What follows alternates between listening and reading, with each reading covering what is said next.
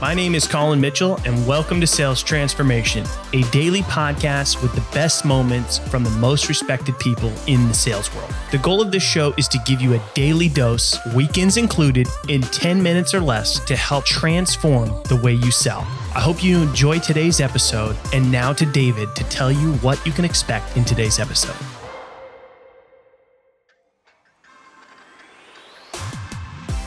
Well, you have to evangelize to normalize. As evangelism is a pretty new concept in sales today, Ethan poses a rather interesting question. What if it normalizes? What if it becomes a normal part of the process? Do we still need to evangelize? Colin definitely says yes, as evangelism involves content that buyers today would normally consume first before making a decision. Find out more in this latest episode of Sales Transformation.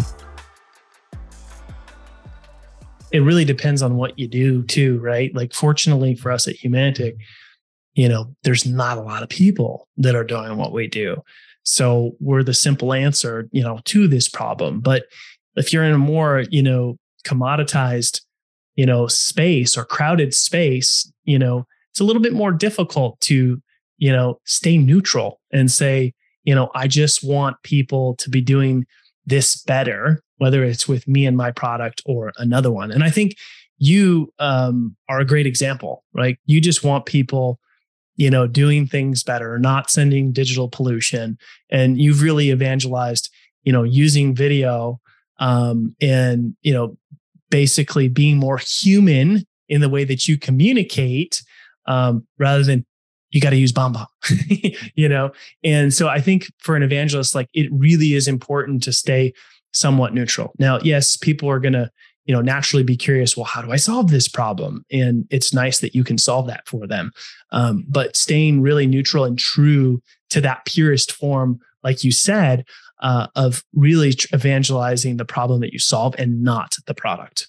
Yeah. And I'm sure your experience has been like my own and other people I've spoken with, which is, after you get done sharing these ideas, the most natural follow-up question is, oh, is that what you would all do at BombBomb? Well, yes, in fact, it is. Now, I don't know how we're quoting teams of 82 people right now. I can, that's something, if you want to go down that road, I can introduce you to the right person. But the buying questions are a natural consequence of doing the evangelism piece really, really well. And there's nothing that brings me more joy than providing a warm handoff to one of our sales team members, someone who already gets it, who I've already done some discovery and diagnosis with. I give them my call notes if I've taken notes on the call, which I always do. And they're just ready to move. And so it's like that intersection is really, really interesting. You also raise now for me some interesting questions that we're not going to solve in this conversation, but it really is around this, the category nature of this, right? So I don't know what you would call the category that Humantic AI is in. I don't know that it needs a category name, but at what point, like how crowded does a market get before evangelism has run its course?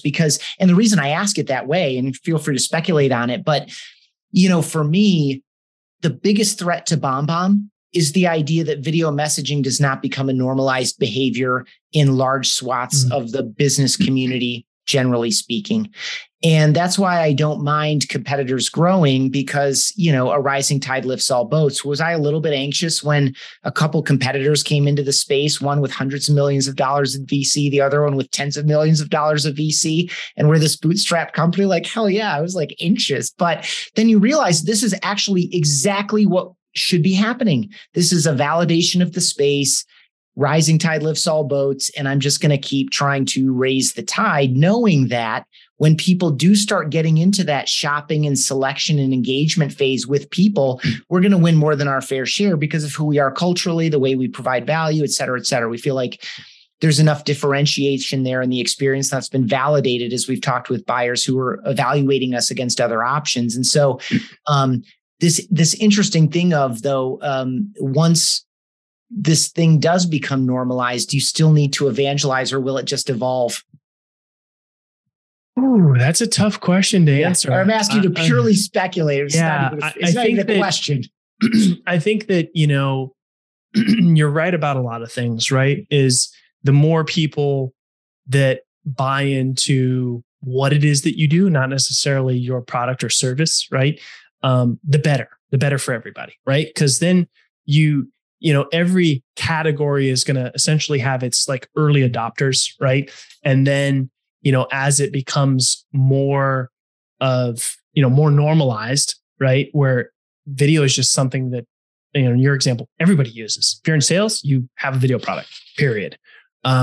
You know, if it gets to that point, I think evangelism is still important, right? Because it kind of goes back to content, right? So a lot of evangelizing is content, podcasting, webinars, speaking, events, written stuff. Like a lot of what you do is evangelizing, you know, through content and through different distribution channels. And when somebody's making a buying decision, you know, on average, they're going to consume like 13 pieces of content when they're making that buying decision. So do you want to be a part of that conversation? Or if you aren't evangelizing, or if you've decided, you know, maybe we don't need an evangelist anymore, well, then you're probably not going to be part of that conversation. And some might say, well, we have a great marketing team. Of course, we're going to be part of that conversation. Well, it ties back to people trust people, right? And not necessarily brands. So if you are out there putting information through more of a marketing lens, through just like blogs and the company page and all of that stuff, that's okay. It's good. But there's going to be a lot more trust, a lot more connection, a lot more rapport that's built if that same message is coming from a person. So I don't think that the evangelist role becomes less important or obsolete if what it is that you do in your category becomes, you know, more normalized. Thanks for tuning in to today's episode. If you're enjoying the show, drop us a review on your favorite podcast platform. And we hope that you'll tune in again tomorrow as we are here for you every day, weekends included, to help you transform the way you sell.